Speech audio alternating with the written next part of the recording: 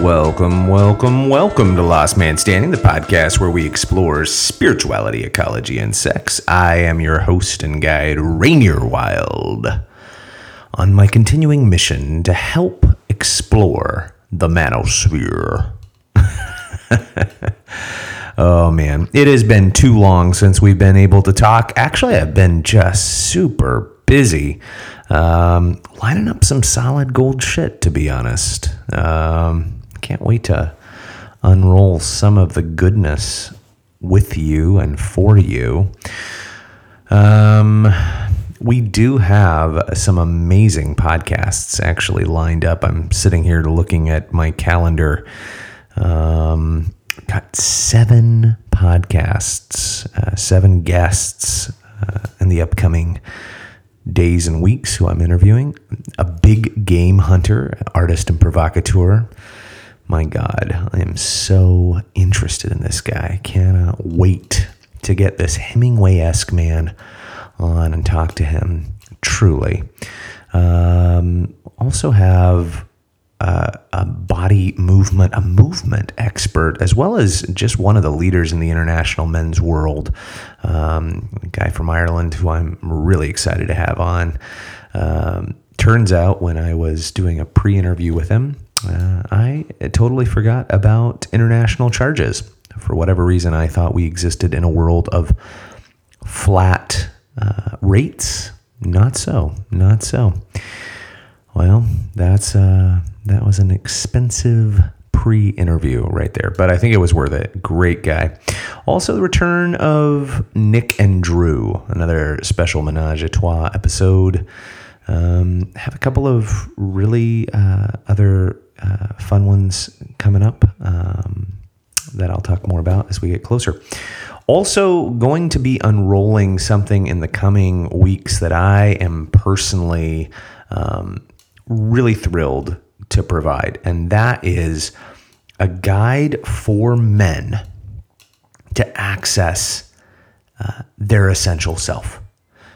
This is something that I have been talking about, that I've been trying to put forward in the last several months, and as I've been posting more and more along these lines.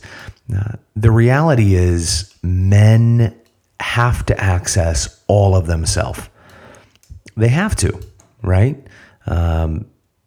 Because as I've said so often, men work hard at jobs they can't stand, to pay bills they didn't rack up, for kids they barely get to see, living with a wife they feel they don't know anymore.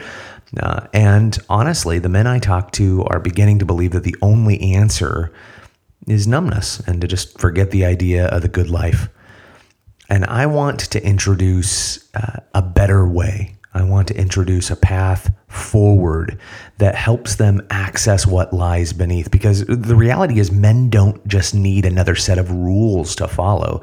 They need permission to rediscover their own soul with all of its shadows, with all of its gold. They don't need a dummy's guide to masculinity at all. There are so many books that give us advice and tell us what we ought to be. Here's the bottom line. Pressure does not necessarily inspire. As I said again, men need permission to get in touch with their passions and their being and to live from that. And if men want to be courageous, they need to discover their own soul and to stop hiding. That is exactly what I am designing this online course for. It is going to be a companion's guide to rewilding yourself, to deconstructing all of the bullshit, all of the stuff that gets piled on top, the conditioning, the circumstances, your choices, other people's choices, on and on until we access that hidden genius, that essential self. And I am so excited. This comes from years of different experiences, whether it's a group guide, my education, my experiences working together with men, as well as drawing from my own teachers, the people who brought me into a deeper level of awareness. And I really am excited to give that to you. So you'll hear about that in the coming days and months. The guest we have today is just a fascinating beast of a brother. Mike Sagoon is a powerful presence. He's a coach. He's a healer. He's a men's group leader. I loved chatting with him about the need for men to tap into their emotions, to build what he calls unshakable lives, to create tribe with other men. I also explore with him the dangers and the opportunities of social media and living with intention. One of my concerns, and you'll hear me express this to him, is that social media, digital connection, becomes a replacement for men trying to have profound tribal experiences. But as he really guides me into a greater level of understanding, this is simply a funnel. It's a way of helping men access what they can, where they are, and then beginning to take deeper and deeper dives. I love his perspective on it. This guy is legit, and I was honored to have him on Last Man Standing. You'll notice the audio isn't as clear as possible. We're continuing to work on this. Honestly, I prefer that most of my guests are live. But as I do interview an expanding repertoire of men, I am noticing that we need to figure out some sort of way to bring you the highest level of quality possible. And I'm hopeful that that we'll be doing that. I'm in the works of dialogue with several engineers who are helping together with that. Hey, if you are a man and you have benefited from this podcast in any possible way, if you are someone who enjoys listening, if you're someone who enjoys reading the articles over at evolvingwild.live, would you take the time to migrate over to either Google Play or iTunes and write a review or give a 5-star rating? We love to see those, but it also helps us reach men who are trying to figure out the balance between the pro bro and the yoga mat. We desperately need to come up with a better solution than the either or of the macho or the sensitive. We need to have and integrate both. And this podcast, Last Man Standing, is about helping men do that. It's about helping each of us as men return to that integral place of consciousness and goodness. All right, gentlemen, I am going to leave you to it. Without further ado, this is Last Man Standing. Enjoy the show. Bye-bye. Maybe you could tell me what you think is going on. You're here because you know something. What you know you can't explain, but you feel it. You felt it your entire life. The world ain't all sunshine and rainbows. It's a very mean and nasty place, and I don't care how tough you are, it will beat you to your knees and keep you there permanently if you let it. This life's hard, man, but it's harder if you're stupid. I've been around, you know. There was a time I could see, and I have seen, but there is nothing like the sight of an amputated spirit. But it ain't about how hard you hit. It's about how hard you can get hit and keep moving forward. How much you can take and keep moving forward. That's how winning is done. Today, I've got the style and profile like never before. To be the man, you gotta beat the man. And I'm saying, right here. I'm the man. Dude, I just need your beard. Yeah, this is just 2 days growth right here. So It's incredible. You see, you white people, you could do it. You do it like that. oh my gosh. us brown guys, we like it. As Filipinos, especially, it takes me months to grow. And I'm actually growing mine out right now. Oh, that's awesome. This is 3 days old. Wow. Nicely done. Yeah, you know what? For the first time in my life, right before Halloween, I decided, this might be interesting. I decided to shave my head, which it's the first time I've ever even cut my hair short. And I did it for a very specific reason. So I was growing it out. It was actually pretty long. I was putting it back in the old pony. And I looked at it on Monday and I said to myself, I want something different. I want to change. And a friend of mine said, shave it all off. And you know what happened to me? I said, in my heart of hearts, no. Because I, as a kid, had golden hair and my mama said, oh, this hair is your glory and your crown, boy. And I bought into that shit my whole life. And so I got to tell you that what happened in me, I looked at my head and I said, dude, I'm going to push past this fear. I'm going to confront my own mortality and I'm going to let it ride. So I don't hate it. Yeah. I think it looks really good, Rainier. Oh, thank you, man. I appreciate that. I have the same kind of complex. So I come from a family of thick hair growers. Oh. Thick. My entire life, I knew that I was going to have thick hair until I hit 29. And the back of my head started to go a little bald. And I noticed it in a picture, and my insecurities just went, holy cow.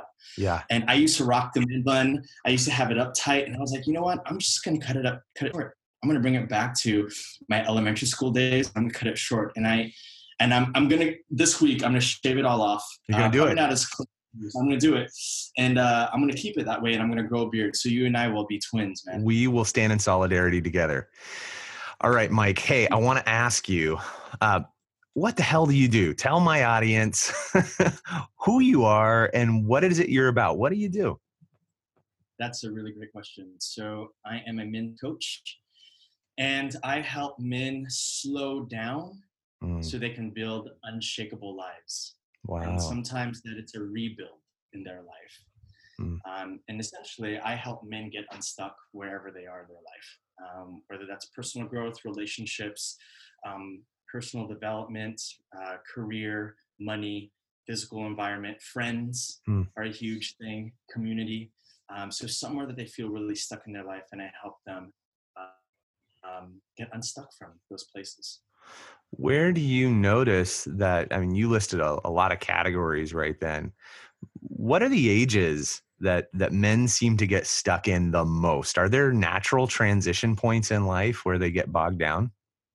You know, that's crazy because research shows that by the age of 25, right out of college, and men start to go into work and then meet partners and they start to get married. Their connections and their friend cycles start to go away. By 35, men start to feel loneliness. And that's when men start to figure out, like, what the heck is happening in my life where there's something that's missing. And by age 45, men are in complete loneliness. And that's where we see this common trend in suicides for men, mostly white here in America, this skyrocket statistic of males committing suicide between the ages of 45 and 65. Wow. So my clients range from the ages of 27 to 63 right now. Yeah. You know, Carl Jung talked about and really had a principle of not working with men under the age of 40. His reason, of course, was because men didn't have necessarily the scaffolding, or people didn't have the scaffolding, he felt, the ego development to work with at that point. But I think what you're pointing out is so interesting that it almost takes getting stuck, right? It takes enough life experience to actually get bogged down, right? You almost need a fall in order to do the work that you have to do to become the person you need to be. Right. It's like, what is your rock bottom? When was your rock bottom, or when were the times you hit rock bottom? Right. For me, I felt like I've hit rock bottom 3 significant times in my life where I knew that I needed to get some help. And I was lucky enough to have adults in my life to foster that kind of love and growth, where they made it accessible for me to ask for help. But many men don't have that kind of resource. And we're taught here in America, and it might be even true in other countries, that men are allowed to be angry, frustrated, but they can't show sadness. They sometimes can't even be excited or elated. Yeah.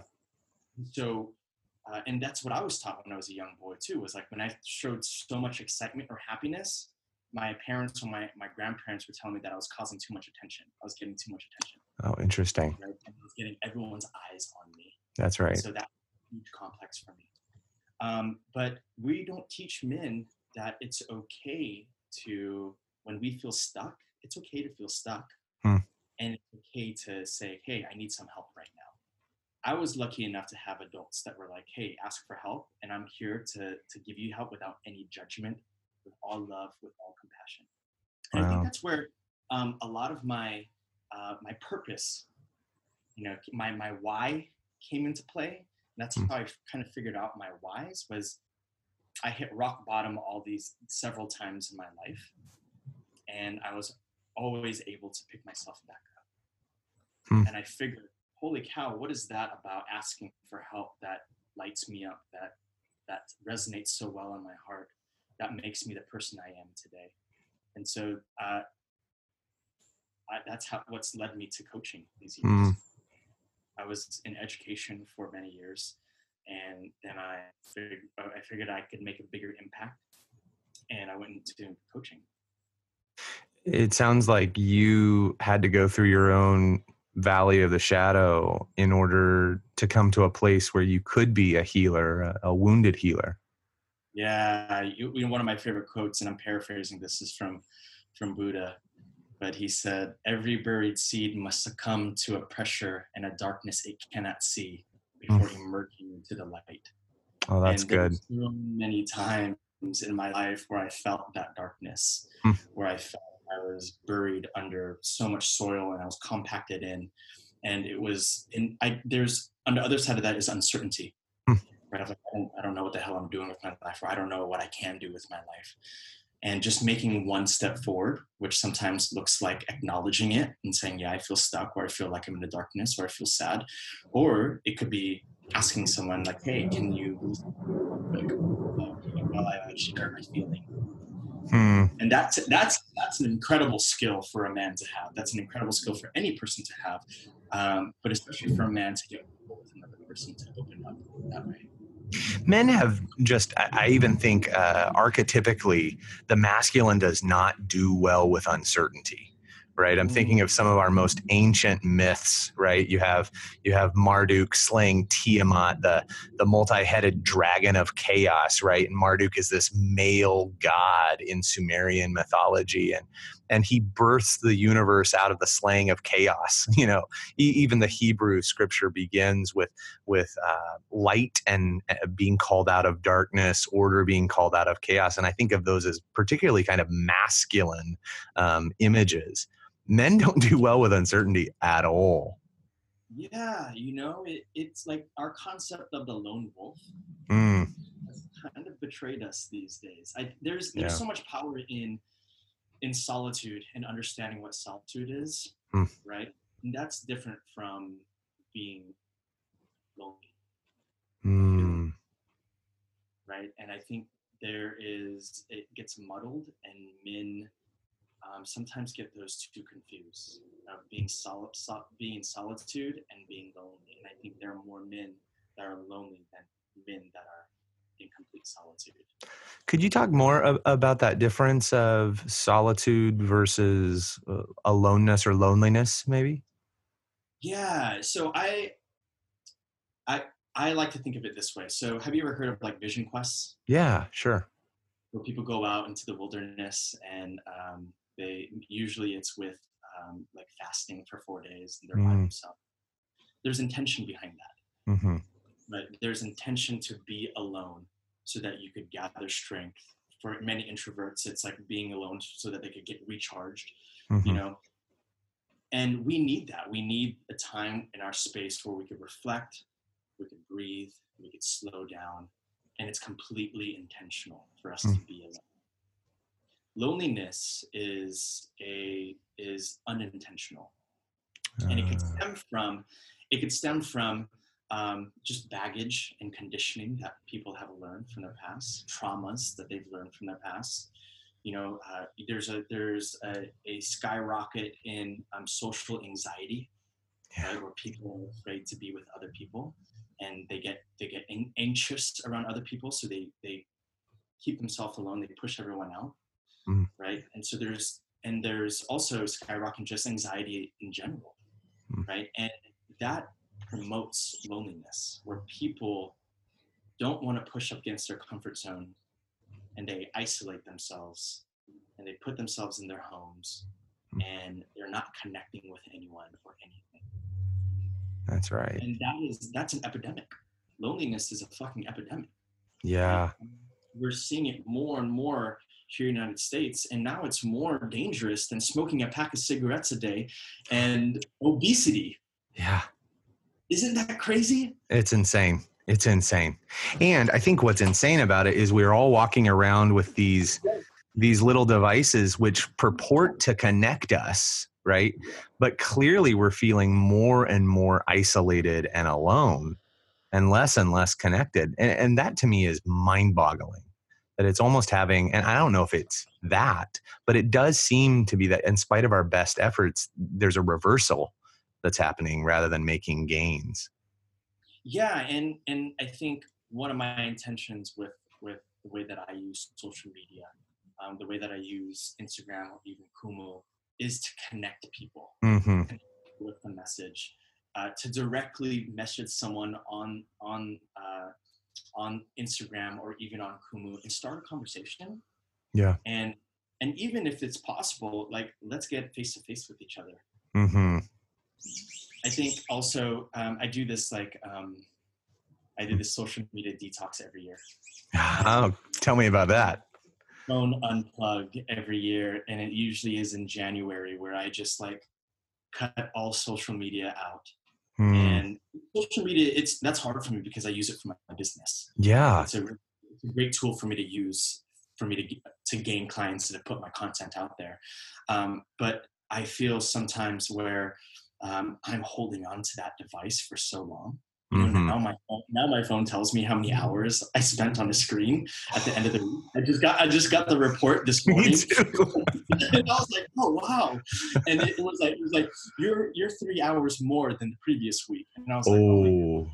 I'll tell you my number if you'll tell me yours. So this week I spent an average of I spent a total of 3 hours and 45 minutes looking on my phone. Okay. Yeah. A total of 33 hours. And is that right? Yeah. Yeah. I unfortunately have you beat. I was at 38 and I saw that number and I felt like shit. I'm like, oh my God, I am the worst version of myself suddenly. But yeah, I mean, like the social media detox is so powerful, because finally we can give ourselves, especially for us business owners or people that are trying to make a movement on Instagram or on social media, it gives great to just breathe, right? Mm-hmm. And I can't imagine, I mean, social media, there's also research behind social media promoting loneliness, right? Right? And putting up facades and making people feel like you're living this certain life, but you're really not. That's right. There's a disconnection there. And so when I go on my social media detox, I take it off my phone. I erase it from my phone. I don't put it on my computer at all. And I just take the time to, sometimes I just develop content, right? I'll just write. And sometimes I just will take that time to do other things, like focus on myself. What do you notice during that detox time about yourself? Oh my gosh, like my focus and attention to details and to tasks are way more, I guess, focused. Like I'm way more productive. Now I do this thing where I plan out my posts, and that helps me. Yeah. Right. I calculate just like 3 hours. This is what I'm doing for the week. Right. And that allows me to do other things. But in the past, I mean, gosh, like if I could, it would take me sometimes 45 minutes to write one post. Right. I'm not a writer. That's not who I am. I'm more a video guy, visual. I could talk on the spot. But writing is accessible for people. And so I do it. And so if I'm developing 5 posts in a week, that's like 5 hours in the week that I'm dedicated to 5 posts, right? Right. But now that I plan it, it's like 3 hours here, cool, this is what I need to get done, and then it's done. It's like way more focused. And so that's what I get from, I'm kind of going off in different directions. That's so good. It really hones you in. Yes. Focuses absolutely. you. Yeah. Yeah, thank you. Yeah. That's and so this social media detox, I feel way more connected with my people. Like I don't feel that like, let me check how many likes I get. I'm so guilty of that. You Seriously. know what I mean? Like how many likes did I get? And like, if I don't get a certain amount, just like a little feeling that I have of like, was that valuable enough? Right. Mm-hmm. And I Mm-hmm. mean, and that's a dopamine surge, right? Like That's right. looking at like, here's a happiness. Oh my gosh, I got like 100 likes on this post. Mm-hmm. Dopamine releases, and then I get that high of like, great, I did something great, but it's misleading. That's right. Right? It's misleading. They actually did. I'm thinking of two different studies. One of them is actually already years old, and it wasn't related to social media, but it was related to social separation. So what they did was they brought people in, they set them down, they hooked them up to these monitors that were looking at the brain capacity and the neurology of it all. And they told these people that you're going to be playing online volleyball with other participants, and you're on a team with other players. Now, the truth was there were no other players. It was just computer generated players. And so the first round, there was a lot of passing. There was a lot of camaraderie, a lot of instant messages sent back and forth between the computer generated players and this real person saying, great job, nice shot, all this stuff.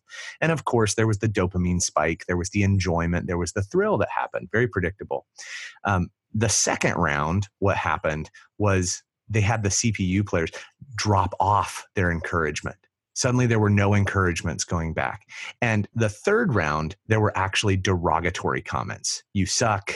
This is horrible. And what they found was that the part of the brain that was stimulated with this relational withdrawal was the exact same part of the brain that would react if you took a fist to the face. It wasn't your amygdala reacting. Exactly. And it was a physical blow. I mean, that's what's so incredible about social distancing. The second study I'm thinking of actually correlated the same event, that when people feel a social media lack, they feel the same social withdrawal. If you stop talking to me on Instagram tomorrow, I would feel it as though you were a friend I had in real life who suddenly dropped off. So we're walking around wounded, literally by virtue of how many likes we may or may not be getting. Right. Yeah. That's so interesting and so scary at the same time. Yeah. I love then your fast that you take. Yeah. It's, oh my God, it feels so good. But I mean, like, I think about that and like, I'm totally guilty of those things. Yes. Right? I'll own up to it. Like, it's convicting hearing you talk about this. What's that? It's convicting hearing you talk about this. Suddenly I'm thinking, oh man, here comes January detox month for me. Yeah. January is usually like no alcohol and no social media, like true cleanse. Oh, I like this. Well, I don't like it, but it sounds like it might be necessary. It's really good for the body, really good for the soul. So you talked about a lot of your work being online or internet-based, digital-based. I'm assuming with clients, right? You're coaching men across the miles. How does that work? Yeah, so we hop on Zoom, just like this. Yep. And so that we can see each other face to face, and we go into a coaching session from there. I also host men's circles, cyber men's circles. Oh wow. I'll get 7 guys from my Facebook group. The first 7 guys to log in gets a seat, and the 8 of us will sit in circle for 2 hours, and I'll facilitate a men's circle. Wow.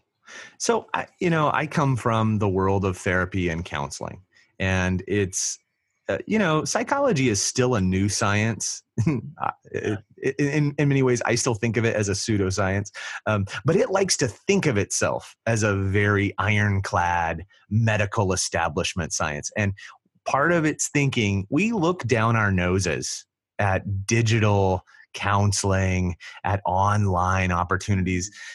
Disprove that skepticism right now. How have you seen it be impactful in ways that maybe a therapist would say, oh, that's not possible? Well, I had a client from Canada, on the east coast of Canada, and we met every other week, and he went from feeling disconnected from his job, feeling disconnected from his kids. And after 6 months of working with him face to face on Skype, we got him to quit his job, start his business, take healthy communication workshops, and reconnect with his kids. Wow. He went from self-esteem, and I have this all logged in my books. His self-esteem from a 1 to 10, 1 being you feel like fucking shit, and 10 being I feel fucking awesome, went from a 2 when we first started working together to averaging out to a 7 when we stopped working together. Wow. Well, that's huge. It's huge, right? Yeah. Absolutely. And I do hear the concern, right? Like when I coach people face to face, I feel like there isn't this physical barrier in front of us. I could physically touch them and hold them and hug them and like physically feel how their body is moving or vibrating, right? And that creates a certain connection.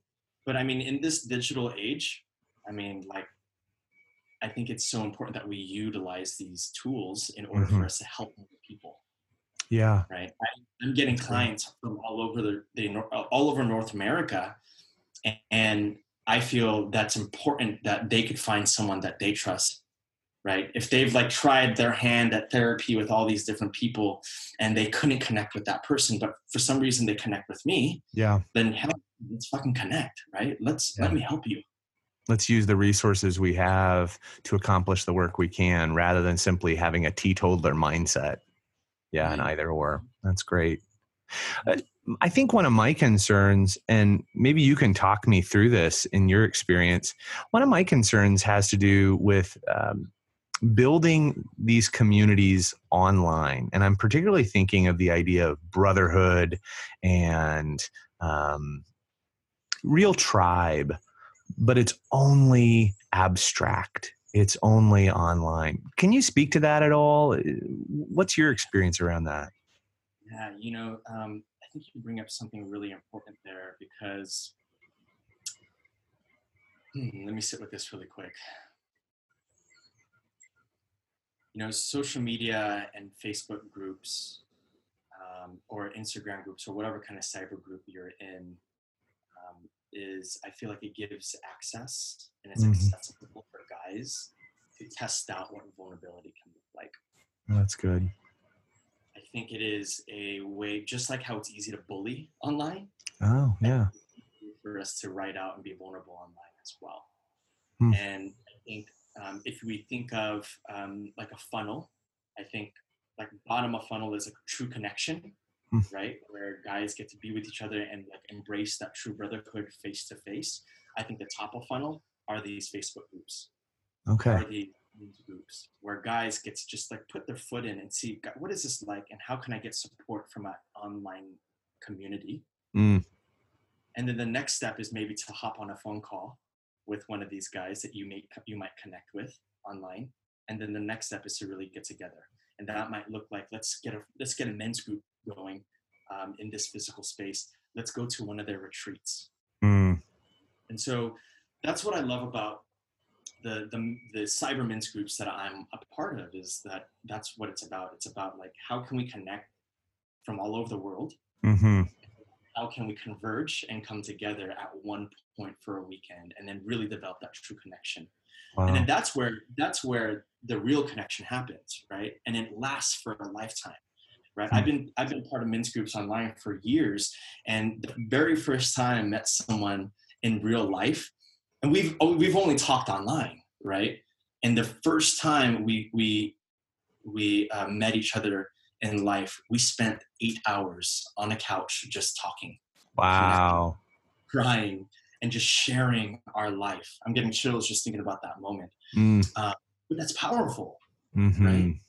And so I feel like these devices we use can be a really beautiful tool for us to create connection and to get to a place where we feel comfortable sharing who we are, and then coming to a place where we can stepping out of our comfort zone to meet and really share who we are face to face. I love that. Yeah, that's so good. I think that is especially for younger and younger generations is becoming the reality. I'm thinking about the very first.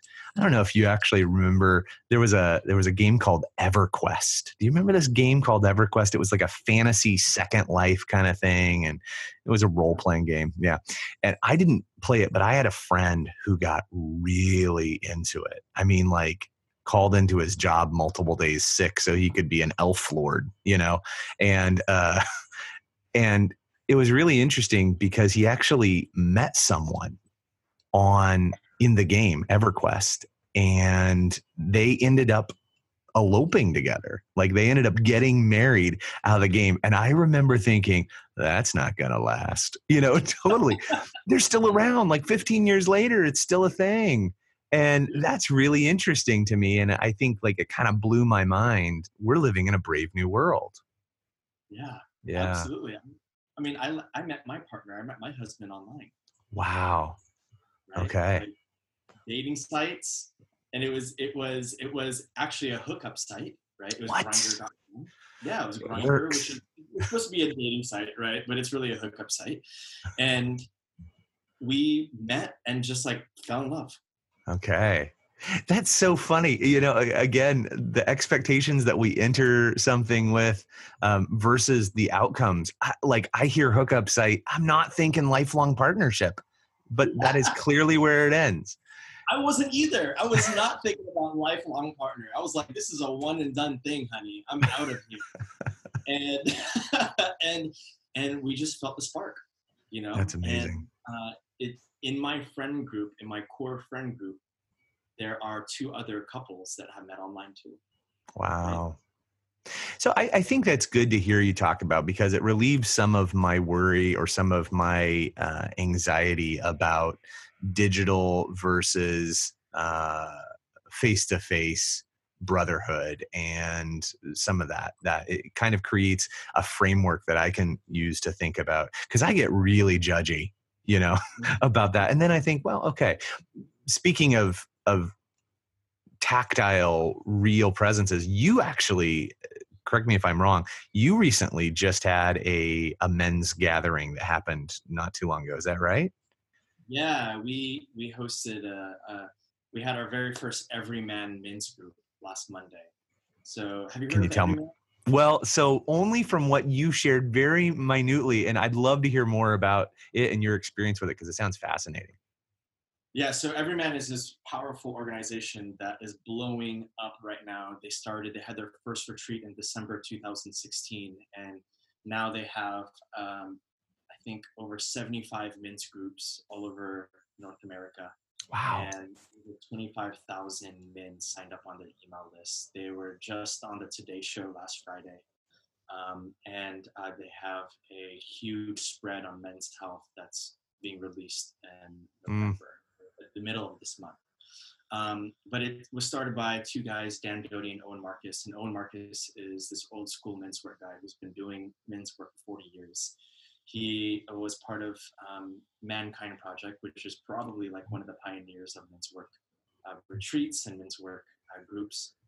But Owen and Dan started Everyman, and their intention was essentially to bring healing into men, to heal men, to help men heal. And so part of what their core program is, or core program in their company, is these men's groups that they have all around the United States. And I hosted the first one in Oakland, Bay Area's first Everyman men's group last Monday. Congratulations. Thank you. It was beautiful. It was 7 guys in my garage. We sat in circle, and the core of the work is about slowing down, is to get back in touch with how we're feeling in our body. So it's like somatic work. Yeah. Being in touch with our feelings and where we feel those feelings in our body. We as men, we tend to not feel our body, and we don't have the same type of emotional vocabulary that women do. Right. And so in the men's groups, we focus on, 1, teaching that vocabulary to men, and also learning how to feel those emotions in their body, wherever they feel it. I have clients I've had clients that come to me that are like, I don't ever feel, and I'm like, that's fucking bullshit. Like, I'm calling your shit out. You know what I mean? Like if I punch you in the face, what do you feel? You know, like it would hurt, right? Yeah. And so it's really teaching guys to slow down, to check in with their body, notice what they're feeling, breathe into these feelings, and really bring those feelings out, and like really magnify these feelings, and not suppress it, right? Like many of us, and I'm guilty of this. I do this all the time when I feel the feeling of crying come up. I feel it. I especially feel it in my sinuses. It starts to tingle, and I know that's when I'm about to cry. And I hold my breath, and I don't let the feeling overtake me. Yeah. I don't want to cry people. So my work is breathing into it and really focusing my energy in my sinuses and the tingling sensation so that I can really just release and let it out. And, you know, once you hit that valve, it's like, boom, you're like, it showers all day. Yeah. You know? Wow. So that's the power of men's groups is it's safe, and have permission to share whatever they're feeling. That includes joy and happiness too. So we could celebrate them. And it is completely confidential. So whatever happens in that group stays in that group. It sounds like it's a process group, right? Where what's important is not necessarily this outcome of, well, I was able to lift 100 extra pounds. I was able to lose that 30 pounds that I've been wanting to, and I was able to get a new woman. Rah, rah, rah. You know, like it sounds like the process is actually what's important. Yeah, and that's why the breath work and slowing down is so important, because in order for us to step into the process, we need to slow down and get present. Right? We in order for us to get deep into these emotions, we need to slow our nervous system down. Right? We need to, like, all that inflammation in our body is causing us to like think about other things and to go off different directions with our mind. And so we open up every meeting with a meditation, 10 to 15 minutes. And one of the members leads, and the group is co-facilitated by everyone. So everyone has ownership of the group. Oh, that's fantastic. And everyone has an opportunity to lead a meditation, to ask questions, to be bold and help another person move through some of these emotions. And the power is in really just taking some breaths. You know? The power of the breath. Say the power of the breath. Absolutely. That's right. And you know, in many of our states, especially in this masculine state of purpose, it's like drive, go, which makes us think about different things that we need to do, which shortens our breath. Right? So we're not taking deep breaths. And these deep breaths that we take when we feel our stomach, our chest, and even our head, that calms our nervous system down, so that our amygdala isn't constantly like fight, flight, or freeze mode, right? That's right. And then our hippocampus, like the top of our head, can finally like, cool, let's sit and process this, and let's like empathize, and like let's feel some compassion, and then let's plan what we can do. Right? Yeah, so, I used to say it's like turning on the air conditioning in a hot house, right? I mean, like it just brings relief. Yeah, of course, we're going to turn on the air conditioning. Say it again. Of course, we should turn on the air conditioning, right? Yeah, we got to cool it down, right? That's right. If our heart rates are beating at 100 miles an hour, we got to slow that down. Right? We're one of back to our extremities so that we can start feeling our hands again and our feet again. We're one of the only mammals. I actually think we're the only mammal that holds our breath, which is really interesting. That, you know, we are very detached from this idea of circulatory or continuous breathing. And what about whales and dolphins? Do they hold their breath? You know, I don't want to say you've just proven me wrong, but I'm grabbing for my digital device right now to combat this. We'll correct it if it's wrong. If not, we'll keep it as is. We will release a statement, an apology to mammals everywhere if I have spoken incorrectly. Allow me to say we might be one of the few. There you go. There you go. Well, but it's interesting because we have, again, mythologized. This has always been a passion of mine, mythology, our most ancient stories. But we have mythologized the importance of breath in some of our biggest stories. The Hebrew canon itself You have the patriarch Moses, who is arguably one of the founders of the Hebrew faith, and he asks the deity, he asks God, "What's your name?" Right, and God responds, according to the rabbis, with what they call the Tetragrammaton, which is I am. He says, "I am what I am." But the rabbis, they wouldn't write out that name. They would write out simply the consonants of it. They wouldn't write the full name itself. And what they say, it's YHWH. And what the rabbis have said is that phrasing is as close a phrasing to the human breath as possible. And so the divine name in the Hebrew religion is actually something that humans are born in the cradle breathing. Yeah. Goodness. And so from cradle to grave, we're doing the divine action of breathing, right? We're that tied to it. And I love this, that actually breath work is so deeply sewn into our spiritual fabric. We knew it was important. Yeah, and I think we're coming to an age where we're relearning how important it is. Mm-hmm. That's so good. It is for us to take deep breaths. Mm. Often I'll ask people to take a deep breath, and it's so shallow. Like they don't know how to take a deep breath. Right? They just go. A panic breath. Panic breath, yeah, absolutely. And that is like for me, it's a gateway into their breath practice, right? And not giving themselves permission to breathe deeply. And in a circle, once we get guys to breathe deeply, we allow them and give them permission to step into that emotion just comes right out. Wow. Why should men feel deeply? I sit here and I'm thinking, I'm hearing you say this, but I guess I'm just going along with you because I happen to agree. But I want to hear why should we feel these deep emotions that you're talking about? I think when we feel deeply into our emotions, we learn and we master who we are. Yeah. We master our mind, we master our heart, and I think that's the lesson in life, is to master ourselves, is to figure out who we are as people.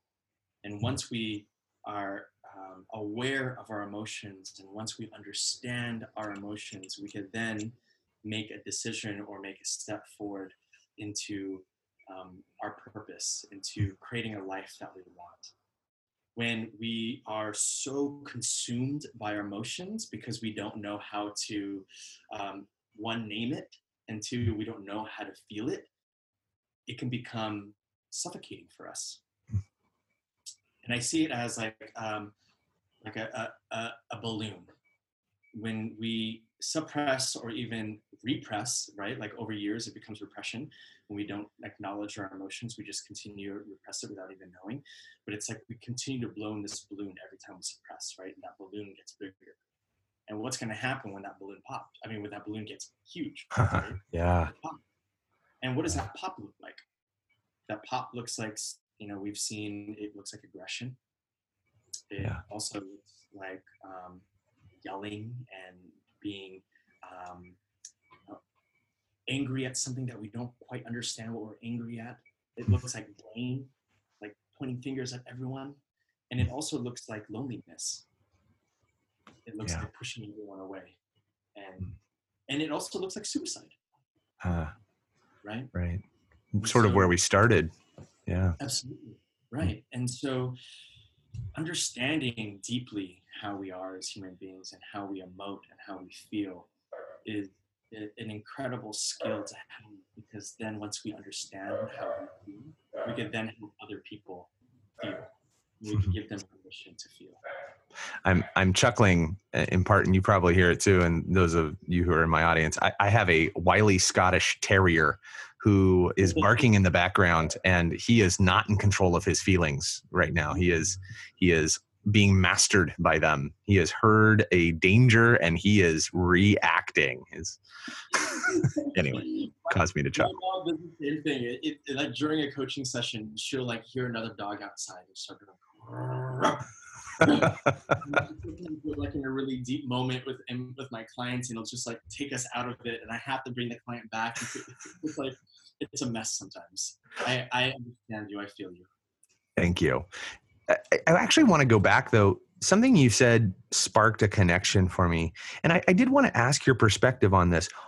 What's going on right now in the world between the masculine and the feminine? Because I'm almost 39 years old.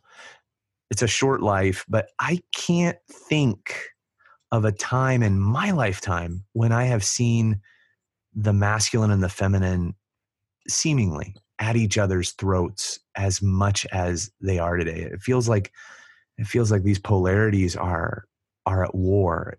Do you observe this, or maybe I'm not looking at it through the right lens? We're seeing a lot of polarity in the United States right now. That's true. I mean, like in everything, right? In like politics, especially right now, everyone's super divisive and like separated. Right. In gender, right? Super divisive. In sports, oh my goodness, like so much. It's like so divisive. Yeah. And I think there is a movement happening though. There is a movement that is integrating both masculine and feminine. And seeing a lot of women have been doing it for a long time now, like really embracing their masculine power, stepping up to the plate and being CEOs of companies and being VCs and like being leaders at these big companies or starting their own business, right? Like really owning their masculine purpose to be the leader that they are. And we're also seeing more men embrace their feminine energy, really their emotions and softening up and breathing and caring and fostering growth and nourishing love. And I think the divide, the polarity that we're seeing is waking people up. And we need to come, there's like this gray area where we're like, let's just seek understanding. Can we do that? Can we just be curious?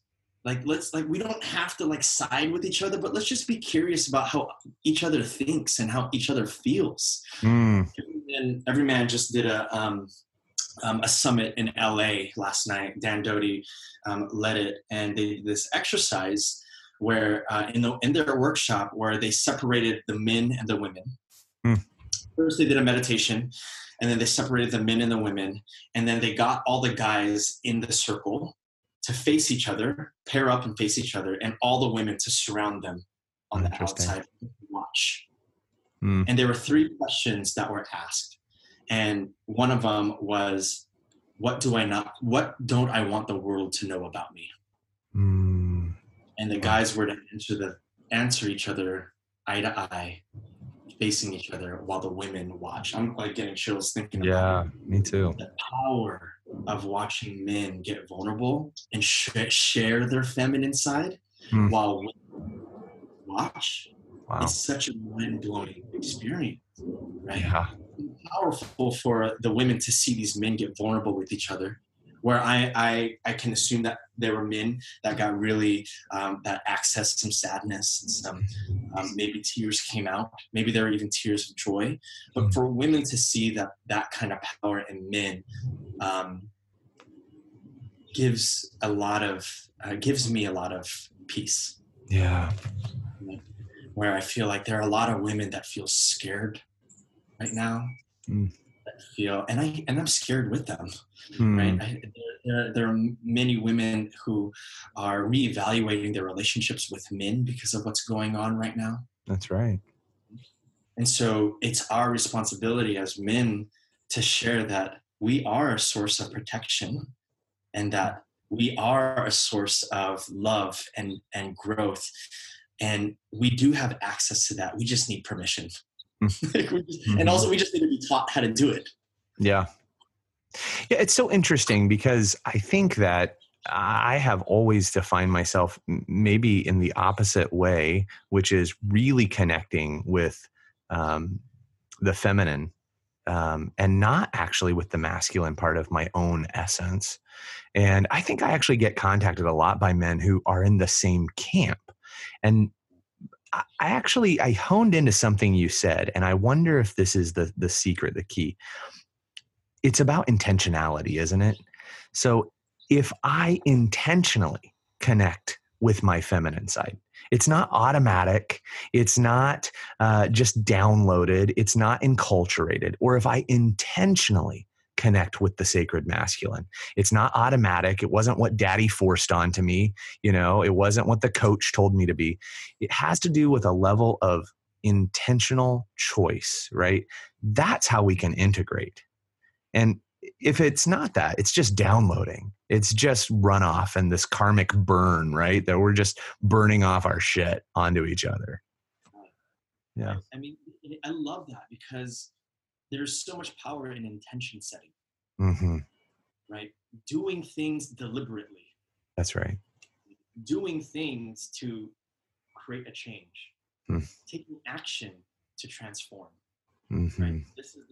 When we can set intentions for the way that we live our lives, or when we set intentions, even just in our day to day, right? Like, what do I want to accomplish today? What's my intention today? Or how do I want to show up in this world today? When we could do that, we are consciously making a choice to act a certain way, to be a certain way, to show up a certain way. And when we can have intention behind our life, like we're unstoppable. Right? And that's so attractive when we have intention in our life. People like intention. People see that. People see that there's purpose behind this person. There's drive. There's they are making deliberate action. That's right. So often we have these devices, and I'm so guilty of this. Of I'm feeling uncomfortable right now. So I'm going to pull up my phone and I'm just going to stare at my phone and read some articles or scroll through Facebook or scroll through Instagram. Yeah. Right? There's no intention behind that. Actually, the intention behind it is subconscious for me to distract myself so I don't have to sit in this discomfort. Because I can't tolerate the stress. Yeah. I can't tolerate the stress, so I have to distract myself. Right? That's right. But if we have an intention to take a social media detox, right? Yeah. To make eye contact with someone, or just give someone a smile, or the not say good when someone asks you how you're doing, right? Rather maybe like, I'm feeling sad right now, but it has nothing to do with you. I'm feeling sad, right? Nothing to do with you. But there's so much power and what's like authenticity, and also empowerment. That's the word I'm looking for. We are empowered when we can make intentions, when we can live a deliberate life, when we can live an intentional life. It's so good. And it seems like working, that's your work, helping people live with intention, helping people choose a deliberate life, isn't it? Yeah, that's what you do. I feel like that's a step to authenticity. It's like, I know that men that come to me know that there's something happening in their life, and usually it's some kind of measurement of something, like I don't have a girlfriend, or I don't have, I'm not making the kind of money that I should be making right now. It's something like that, some kind of measure. But the intention first is I need to get a girlfriend, or the intention is I need to make more money. Right? But the intention behind that is a little off, because the intention first needs to come from within, of coming from an authentic place of, why do I want to make money? Why do I want a girlfriend? Right? I'm lonely. Oh shit. Okay, cool. So the intention is for you not to be lonely. Great. Let's find some connection, right? Yeah. The intention here is for me to live in the Bay Area because I love it here, and all my community, my friends are here. Okay, cool. So you want to continue with this lifestyle. You want to live in this lifestyle, right? And it's like, when we can live this with deliberate life, and we can live with intention, like, authenticity just comes so easily. Right? Like we're constantly making decisions that are in alignment with who we are. It's and beautiful. With our purpose. And I like to give my clients this question. When they're about to make a choice, and it's, before you make a decision, ask yourself, Is it a hell fucking yes? Or is it fuck no?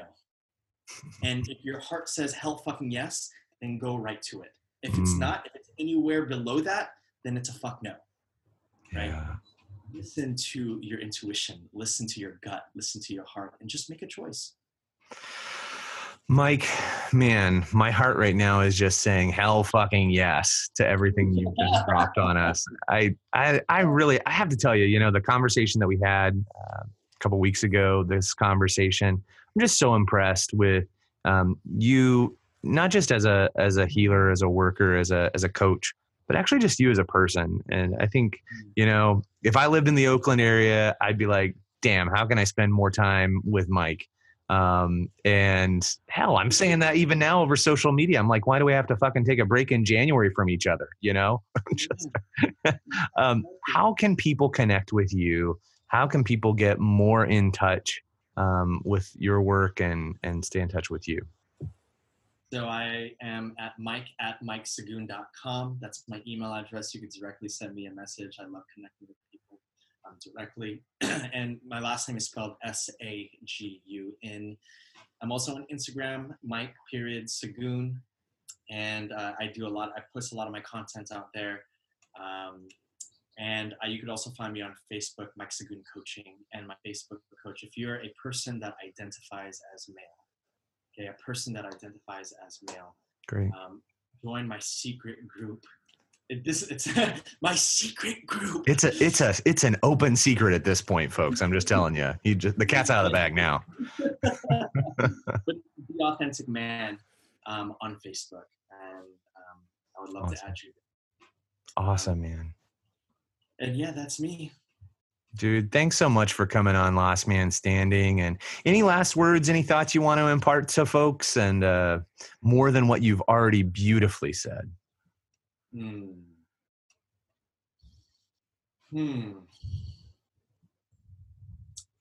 My go-to is always, you're always at choice.